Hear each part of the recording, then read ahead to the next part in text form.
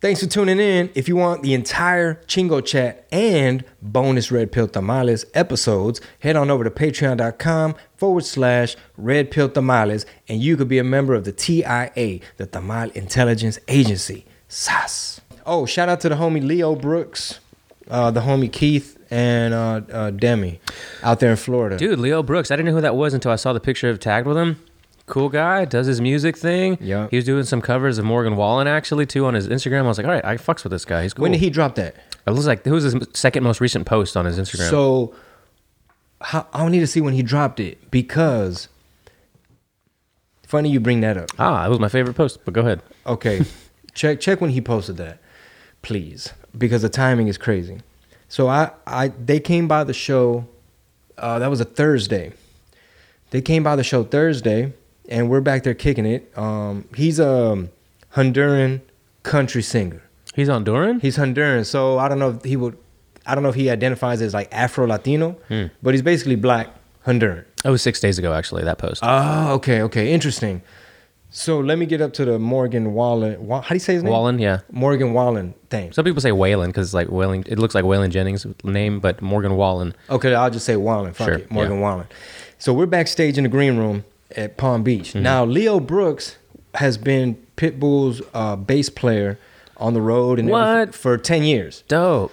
I think that's when I first met him. So fast forward, obviously Pitbull has a label. I think it's called Mr. 305.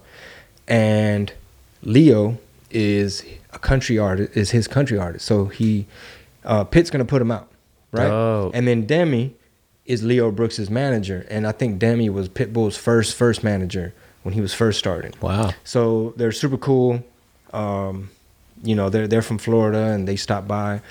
And somehow, some way, I just mentioned it to Leo. I was like, man, that dude Morgan Wallen. I was like, he has a little controversy right now, but I was like, man, you gotta collab with him.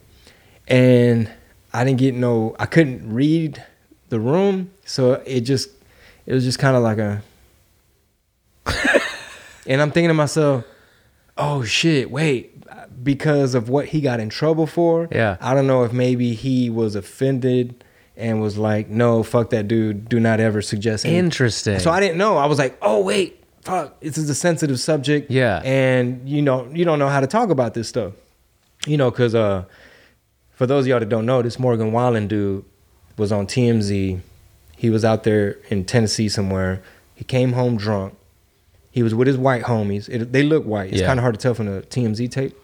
But his neighbor was filming him as he's getting dropped off drunk. And he's like, hey, man, take care of this pussy-ass motherfucker. And he's like, serious, like, take care of this pussy-ass beep N-word. Yeah. He put the A at the end. Yeah, He yeah. wasn't like, rah. He wasn't like...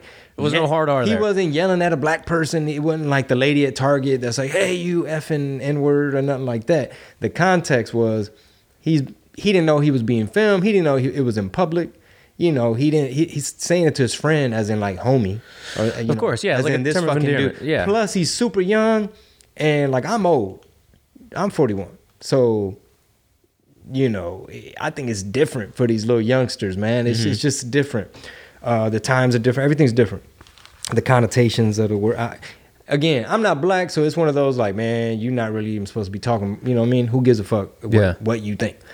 But anyway, I want to see what Leo posted doing a Morgan cover. Because, hey, Morgan shit's jamming like a motherfucker. Oh, it's so good, man. God damn. I was like, man, let me see who this dude is that's in this controversy. And I'm like, boy, this shit hard. Dude, if you just go to Spotify top 5, man, those top 5 are bangers. His album's got like 20 songs on it. And then I his think. YouTube videos, he filmed a whole thing called The Dangerous Sessions. Oh. And he's just doing like a bunch of songs off this album.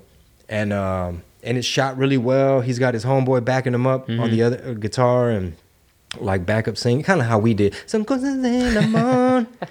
And it's like a little jam session. Yeah. The music goes hard. But the crazy thing, oh yeah, we're not supposed to talk about politics on this one. Yeah, but I mean, Anyway, it's all long involved. story short, they wanted to cancel him. Yeah. But Florida was dope, man. Florida was dope. I just came back inspired. And I asked Leo, I was like, hey, man, if I were to go get a little acoustic guitar. You think I could learn that shit off YouTube? He's like, yeah, man, just spend an hour a day. He's like, get you the nylon strings so that it don't fuck up your fingers, right? You know, you starting off.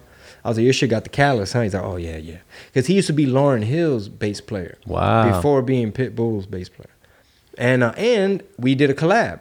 So I did a rap on a song that's going to be, hopefully it'll make the cut. They're like, yeah, man, we think it'll make the cut. But he's working with so many big artists. Yeah. And he's cranking out so many ideas and songs that I'm like, dude, if y'all don't use it, let me use it.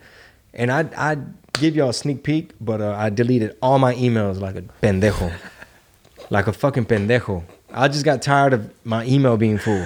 100,000 unread messages and get back to alerts and shit. Spam. And Oh, ton of spam. Fucking somebody's trying to message you on LinkedIn. I'm like, what the fuck? I ain't even know I had a LinkedIn.